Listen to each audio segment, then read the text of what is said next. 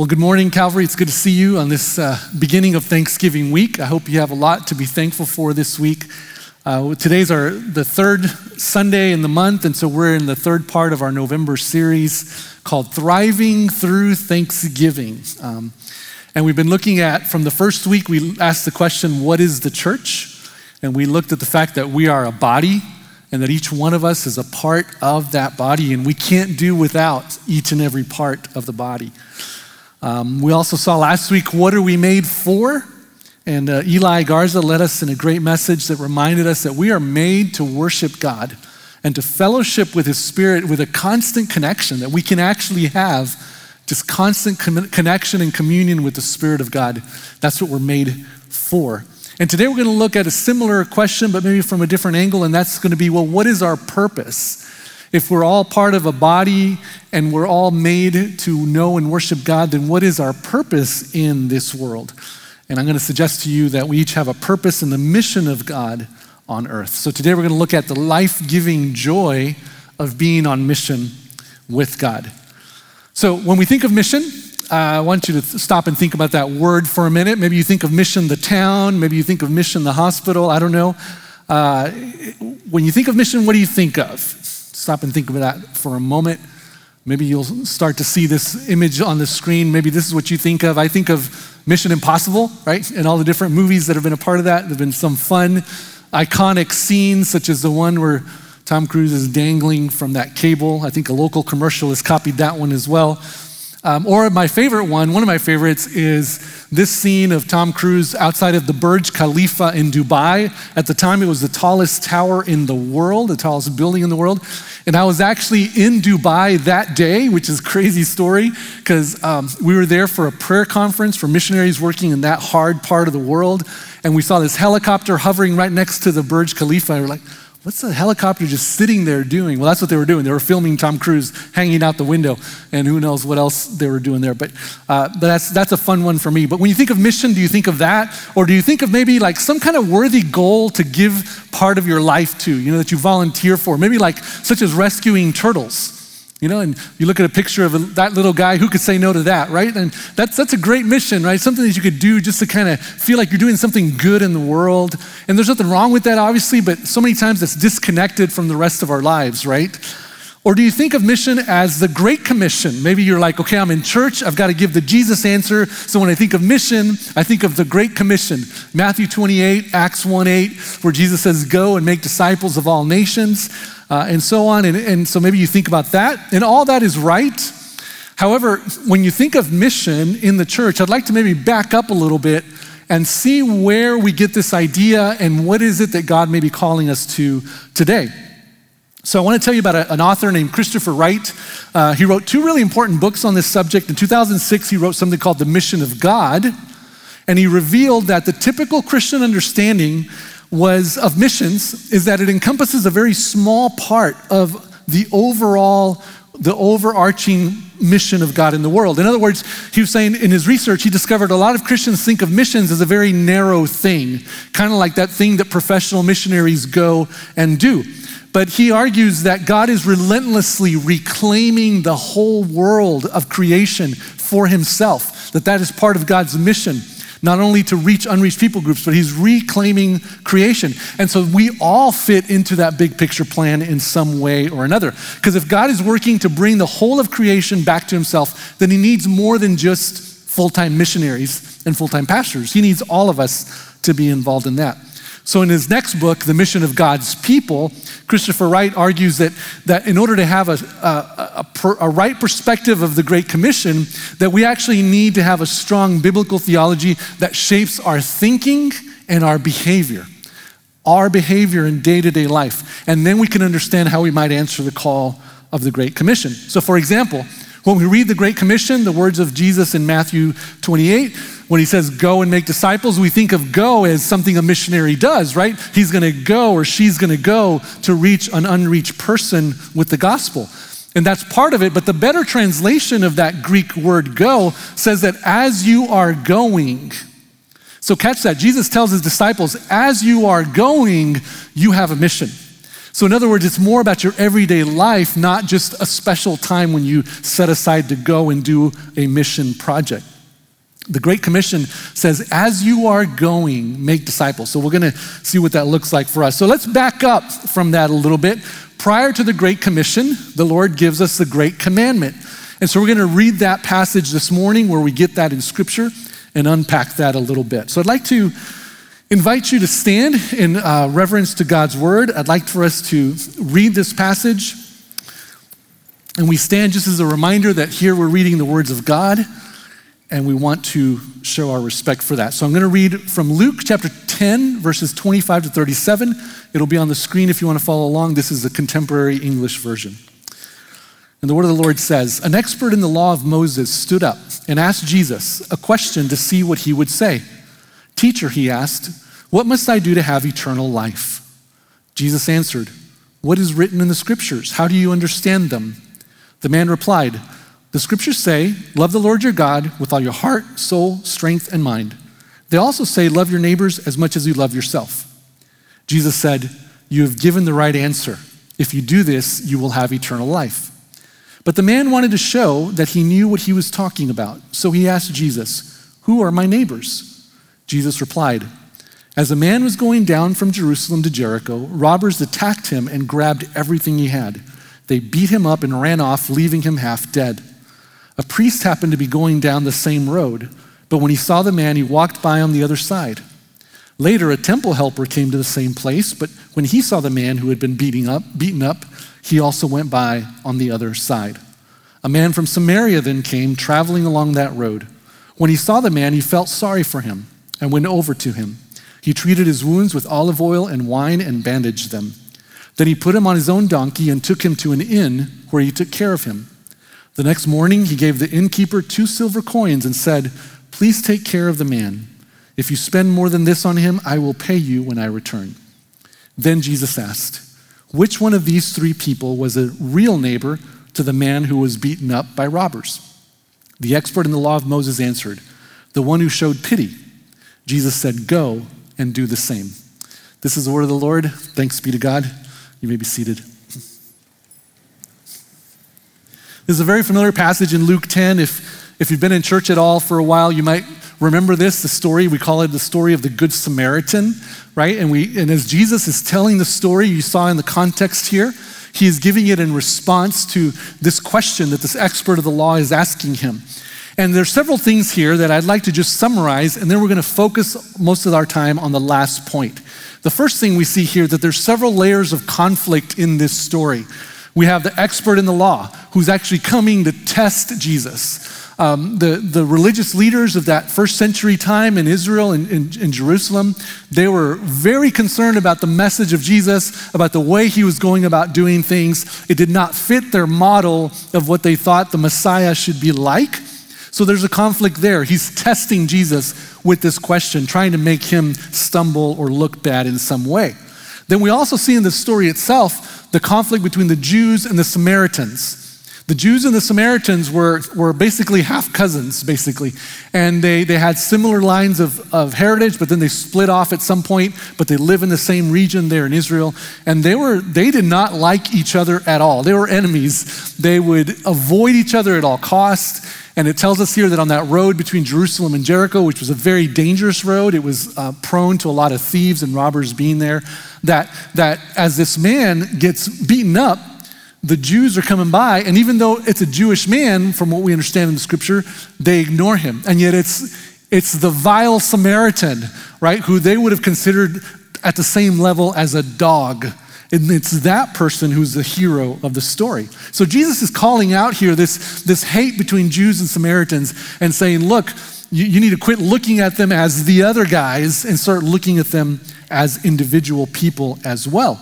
And then we see a third conflict between the blindness of those who kept the law, right? This was an expert in the law of God, but yet he's blinded by the need of the road, because it tells us that a priest walks by, and a priest is an expert in the law of God, and he ignores the man. And then a Levite, who was a temple helper, also walks by, and he ignores the guy. So the people that should have been the most responsive are blind, and yet the one who they think should have ignored the guy because of that Jewish-Samaritan conflict, he's the one that has perceptive kindness, right? He's the one that sees the need and says, I need to do something about this. I need to respond. So we're going to look at what is it that man has in his heart that causes him to respond that way. And this is where we get the Great Commandment, right? We talk about the Great Commission. We talk about the Great Commandment. When Jesus was asked, what is the greatest commandment? This is the answer that he affirms. There's two parts to it. Love God with all your heart, soul, mind, and strength. And it's amazing that if we are to focus on that, how many of the other commandments of the Bible fall into that, right? If you love God with all your heart, soul, mind, and strength, we're going to want to do the things that God calls us to do. And the second part of that is what? Love your neighbor as yourself, right? And that's equally as powerful, that if we would become more aware of the people around us, then perhaps we could actually fulfill most of the law of God by just focusing on those two things. Verse 27 is where we get that great commandment. And so this is remarkably simple, right? It almost feels too simple. And so much so that the expert in the law says, wait a minute, well then let's figure out, well, when you're talking about neighbor, who's my neighbor? He wants to get into this discussion with Jesus because to him it's too simple. However, it's completely thorough and it takes entirely our lifelong time to master. So these are some things that we're seeing here in the story, but the part I'd like to focus on is the last phrase that Jesus gives here, where he says, go and do likewise, go and do the same. Because I want to propose to us this morning that this is the way to fullness of joy in life. This is the way to fullness of joy and satisfaction in life. Why do I say that? Well, because remember the original question? His original question in verse 25 is, teacher, what must I do to inherit eternal life? What must I do to have eternal life? Now that question to us might sound like a very religious, churchy question, right? Like, how do I be saved? How do I go to heaven? It's kind of what it sounds like, I think, to us. But in that time frame, the question was more about both here and now and the future. It wasn't just about saying, Jesus, what happens when I die and how do I spend eternity with God? The question is really asking, how do I have fullness of life? And that fullness of life means a full, meaningful, purposeful life now that carries on to eternal life. It's interesting because in Luke 18, we see the same thing. The rich young ruler asked the same question. He says, how do I have fullness of life? So I want you to follow that with me, that it's not just talking about heaven, it's talking about how do I have the best life here on earth? And that's the question Jesus is helping them to answer. But let's note a few things. I'm getting a little bit ahead of myself. Let's note here that Jesus highlights the Samaritan as the hero of the story, and yet the Samaritan is an ordinary man. Did you notice? Out of the three that are walking by along that road, out of the three that see the man in desperate need, two of them are religious and one is not. One is an ordinary man. Some people think he was probably just a businessman traveling between Jerusalem and Jericho. He probably traveled with protection because, again, it was a dangerous road. And yet he was a businessman who was just carrying on his normal, ordinary affairs. And yet he's the one that sees the need and responds. And I think what we catch here is very important. What's the connection between the Great Commandment and the Great Commission? Why does he respond to the need when the others don't? And I think what we see here is that the natural result, all right, follow this. The natural result of loving God and loving neighbors is a missional lifestyle. All right, the natural result of loving God and being aware of people is that we'll be responsive when the opportunity arises to be on mission with God, to do the things that he calls us to do. The Samaritan, not the religious guys, all right? The Samaritan was prepared in his heart to respond, to be on mission with God when the opportunity arose. And this shouldn't surprise us because the disciples, even though today we think of the disciples 2,000 years later as these saints and these images, these holy men, the disciples, the Bible tells us in Acts, were unschooled, ordinary men. In other words, they weren't the cream of the crop. They weren't the religious, academic, top-notch people. They were unschooled, ordinary men. And these are the same ones that Jesus commissions to go and do his work in the world. So are you catching the theme here? The theme here is that the Good Samaritan is an ordinary person who's responsive to the heart of God.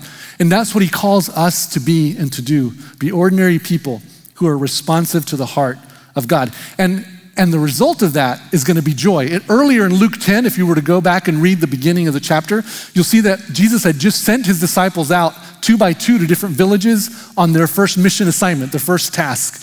And they come back full of joy. They come back saying, wow, this is amazing. This is awesome. They wanted more of it. So that's what we're trying to make the connection this morning is how can we live a life on mission with God that results in life-giving joy?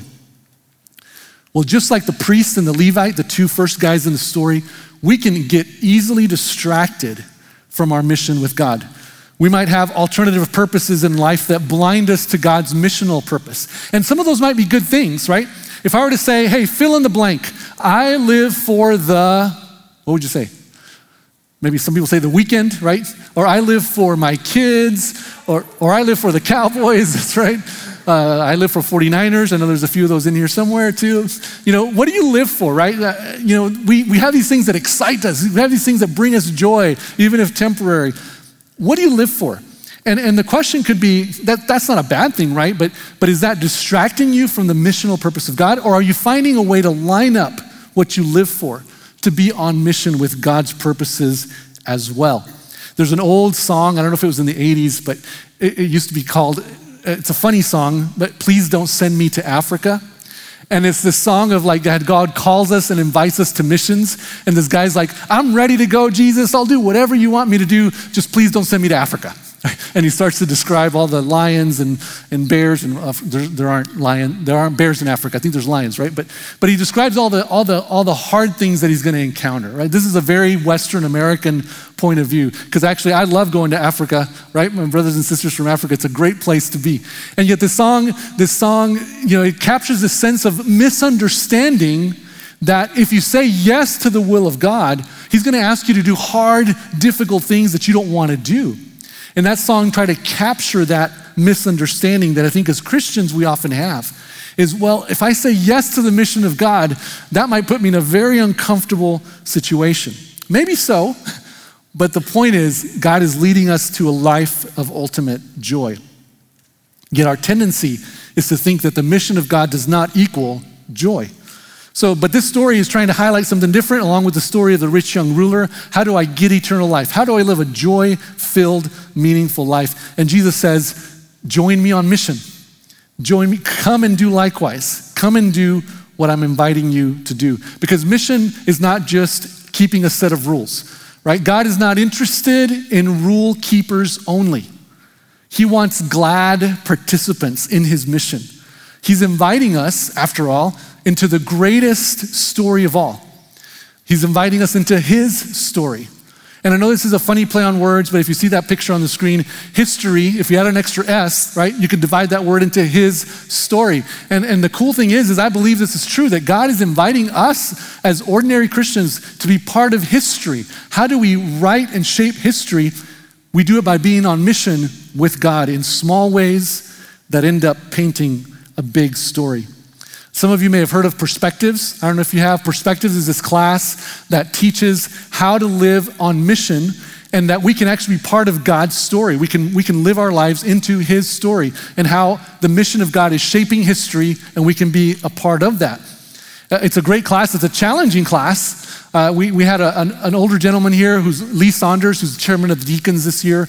He's in his upper 70s and he thought, okay, I want to respond to missions. I'm going to take that class. And then he realized, wow, this is a very heavy class. It's like a college class, 3 hours a week for 15 weeks with homework. But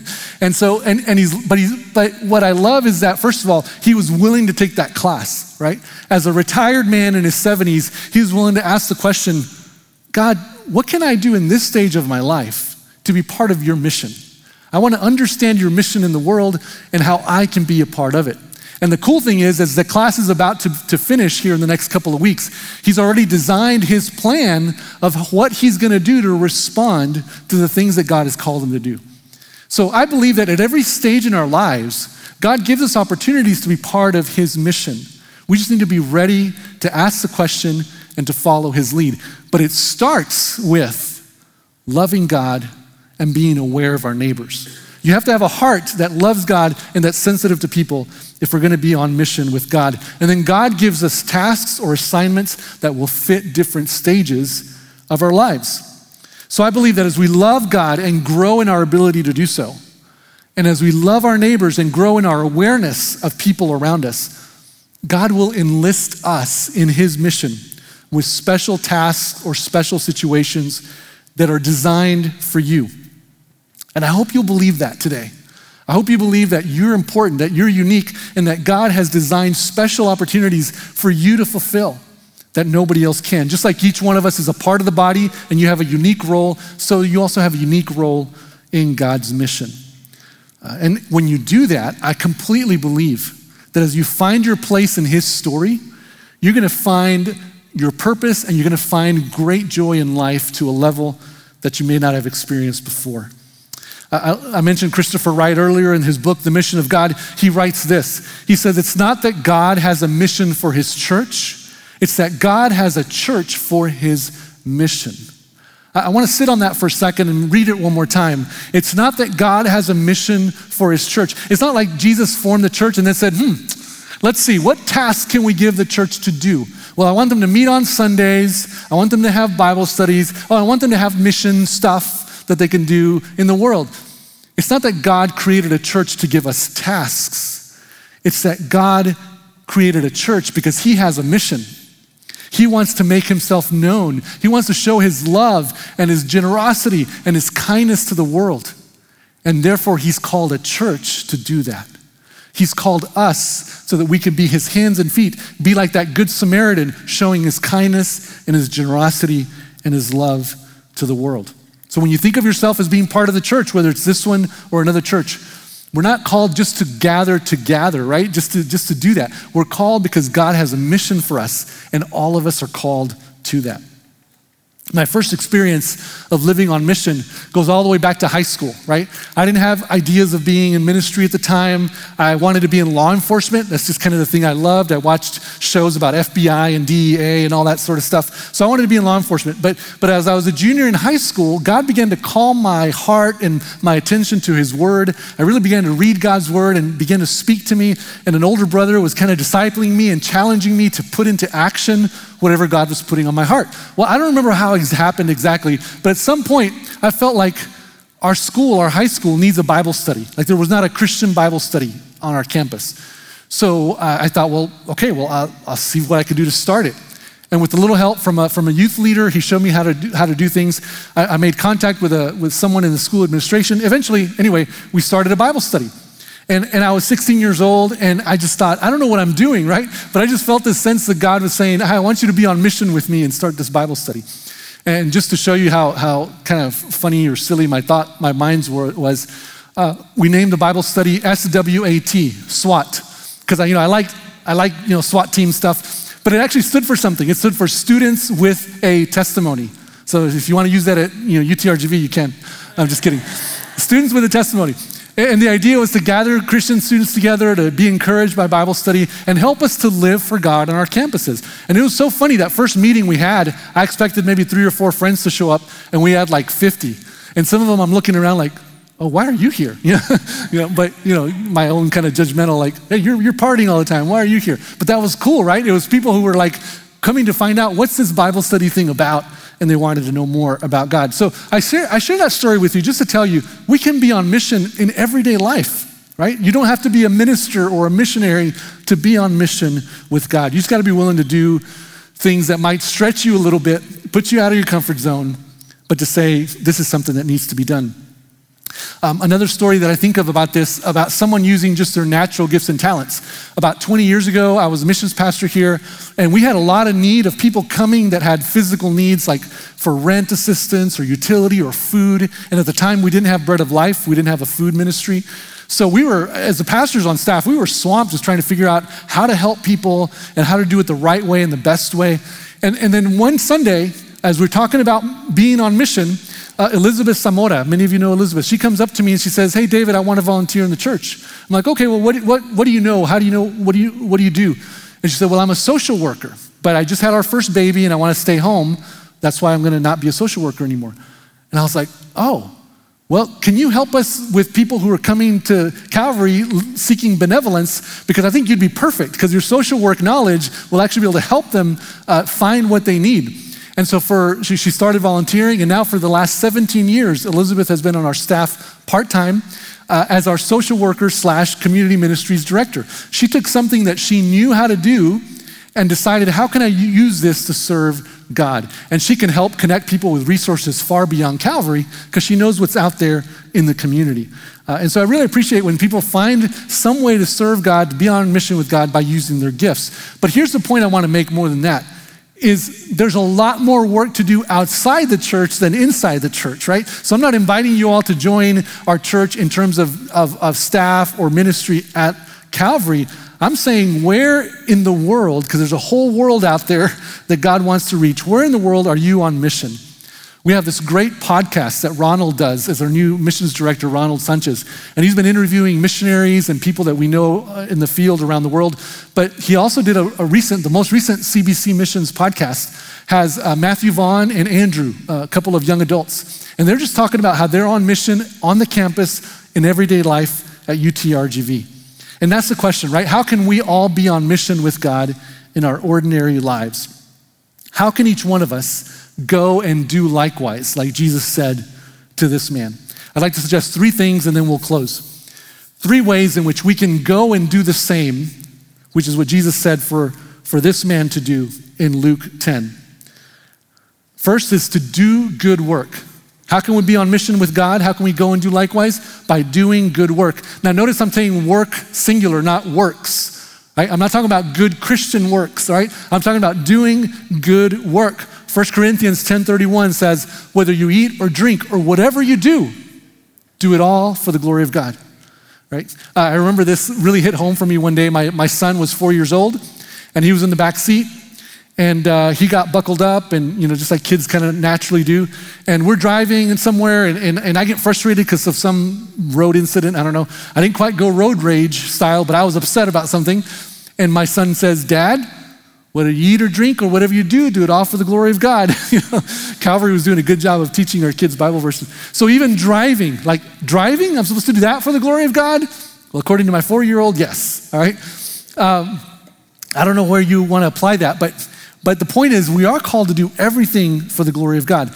Martin Luther, all right, 500 years ago, said this. He said, the Christian shoemaker's duty is not to put small crosses on the shoes, which I guess you could if you wanted to. But he said the Christian shoemaker's duty is to make good shoes. What was he saying? He was saying that if we call ourselves followers of Jesus, we better be the best workers. We better be excellent at our jobs. We better be excellent at representing Jesus in the marketplace. Be the best at what you do. Be the best teacher. Be the best health professional. Be the best lawyer. Be the best at what you do. Because that is for the glory of God if you do it unto him. Colossians 3:23 says that whatever you do, your work with all your heart, do it with all your heart as working unto the Lord, not for human masters. When is the last time you went to work and you clocked in or you showed up and you said, Jesus, I'm here to work for you? Right? That's what he's telling us, right? I mean, yeah, you have a boss. We all have earthly bosses, right? But when's the last time you went to work and you said, Lord, I am here to work for you? How might that shift our perspective of the work that we do?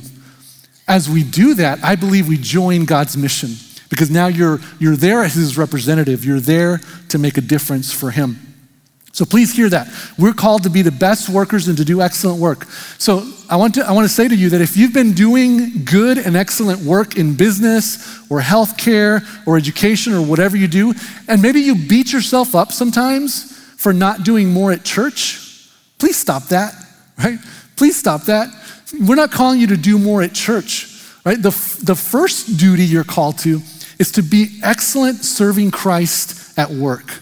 Now, I don't want to condone workaholism, right? I'm not saying that's a good thing, right? But view your work as your primary place of ministry. Don't beat yourself up for wishing you could do more at church when you have a mission field in your own place of work or education or wherever you spend 40 or 50 hours a week. You can be on mission. And we're going to explore that more in our series that will be in January about how your work is part of God's mission. All right, so doing good work is the first way we can go and do likewise. The second way is being good neighbors. Now, obviously, that comes straight from this story, right? The Samaritan was a good neighbor. And like the Samaritan, we will have unusual opportunities for mercy. Right? You may not know when it's coming. It's going to be least expected, but you're going to have unusual opportunities to show mercy. And a heart that is sensitive to God, a heart that is sensitive to others will seize those moments. But a cold religious heart will miss them. Remember the two guys who missed the opportunity, they were the churchgoers. They were the religious guys. They knew God's word. They're the ones who missed the opportunity because their heart was cold. If your heart is sensitive to God and to others, you will be a good neighbor. I'd like to show you this quick video of a new series we're starting, highlighting stories from you, people here at Calvary who are on mission. I want you to hear how Juan and Rosie Garcia are on mission as good neighbors. Check it out. Hello, my name is Rosie Garcia, and this is my husband, Juan Garcia. I am a provider, And I work at South Texas College as a tutor. and for the past year, we have been working with international students through the BSM and Calvary Baptist Church. We are on a mission. I want to share a story with you guys. About a few months ago, one of the students called me, and she said, I have surgery tomorrow. Would you take me? And I said, of course. So I went to pick her up. We went to the hospital. I was there during the process of her getting ready for surgery. I was there during the process of her being scared of having this surgery because she didn't know she was going through complete anesthesia and she thought it was just local. She was scared. I was there with her. Then the doctor comes and tells me, okay, after her surgery, you have to take her to another clinic to get another process going. And you have to get there before 4 this afternoon. The doctor will be waiting for you until 4. Short story long, or long story short, they released her from the surgery at 3:45. I had to drive her through traffic to get there before 4. We got there, we go to the second floor because they told us the appointment is in the second floor. And they said, no, it's in the first floor. Now, she was completely sedated. She was falling. All she wanted to do is be asleep at home. I had to ask for a wheelchair. I took her to the first floor. She got her treatment. And during the time that she was getting her treatment, her parents called on FaceTime. And they wanted just to thank me because I was there for her. And they were very appreciative of being there for their daughter because they're so far away. So you see, it's the little things that you just have to be available and be on mission to know where the Lord needs you and to do it. We are Juan and Rosie Garcia, and we are on mission. Yeah.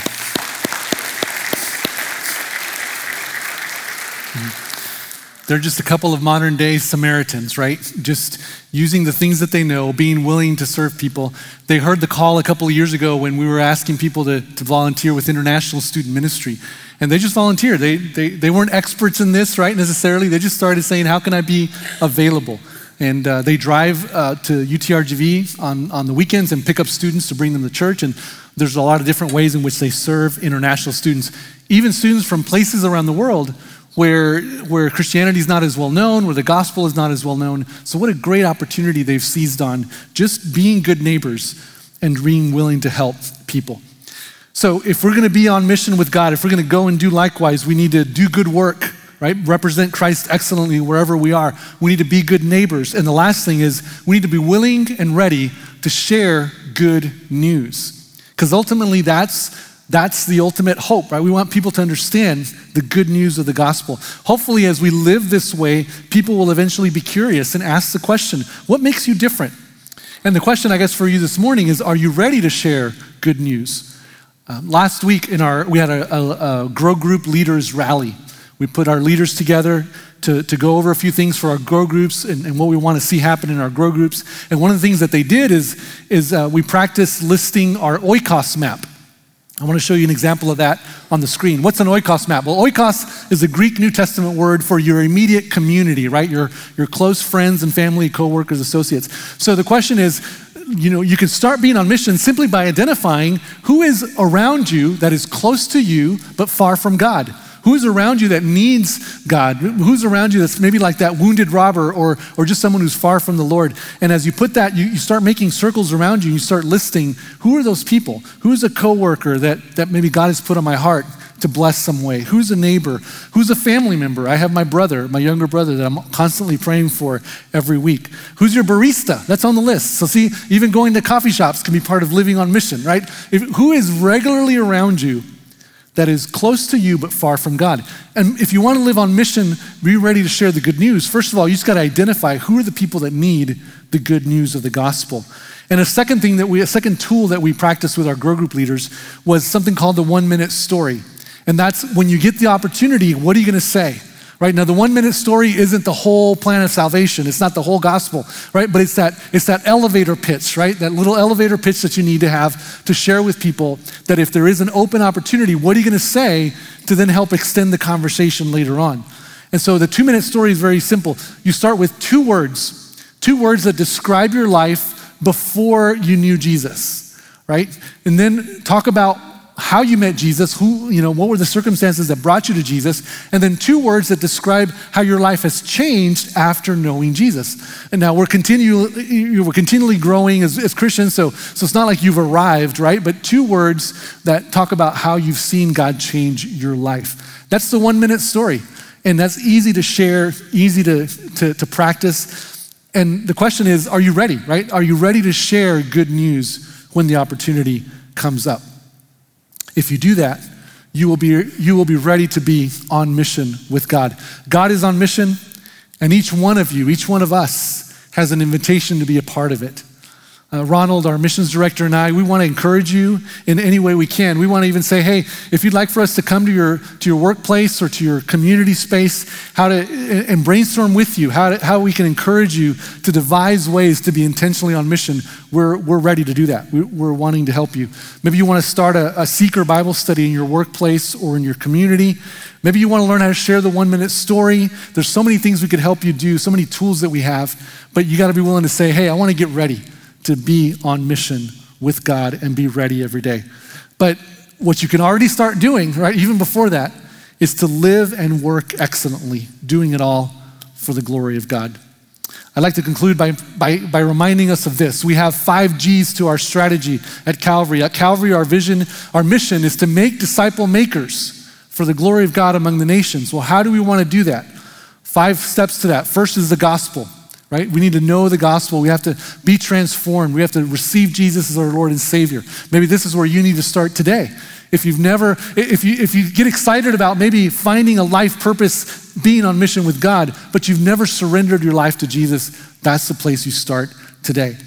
But the second thing we highlight is the great commandment, right? Love God, love others. Are you doing that? Are you developing that practice, that habit in your life? And then we do these 3 things. We gather for worship, we grow in small group community, and we go on mission.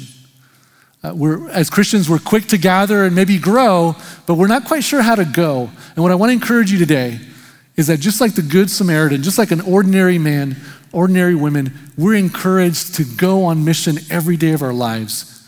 God has a purpose for us, and if we join him in that, you will find a missional purpose and you will find your joy. So I'd like to invite you to stand now as we take a moment to respond to God's word. I want to invite you to bow your heads and close your eyes as we pray. And I want to ask you, have you found your current purpose within the mission of God? If you're wondering what that is, spend a few moments with the Lord right now and ask him to show you that. Ask him to show you the people that are around you, and to give you opportunities to prepare your heart and prepare you practically to respond in ways that will bless people and that will open the door for the good news. Maybe you're struggling with just knowing your purpose in life. And maybe Jesus is saying to you, you can find your purpose by following me. Come and do likewise. And you will find not only purpose, but fullness of joy. So let's pray. Father, I pray that as we reflect on your words from this morning, I pray that as we reflect on that story, Jesus, that you taught us, and that you invite us to be on mission with you. Help us to see our day-to-day life as an exciting avenue that you want to work in and through, that would result in the good of others, that will result in your glory, and that will result in our own personal growth as well. So Lord, thank you for your invitation to us. Thank you that you make our lives meaningful. I pray that you would show us now how to respond. In Jesus' name.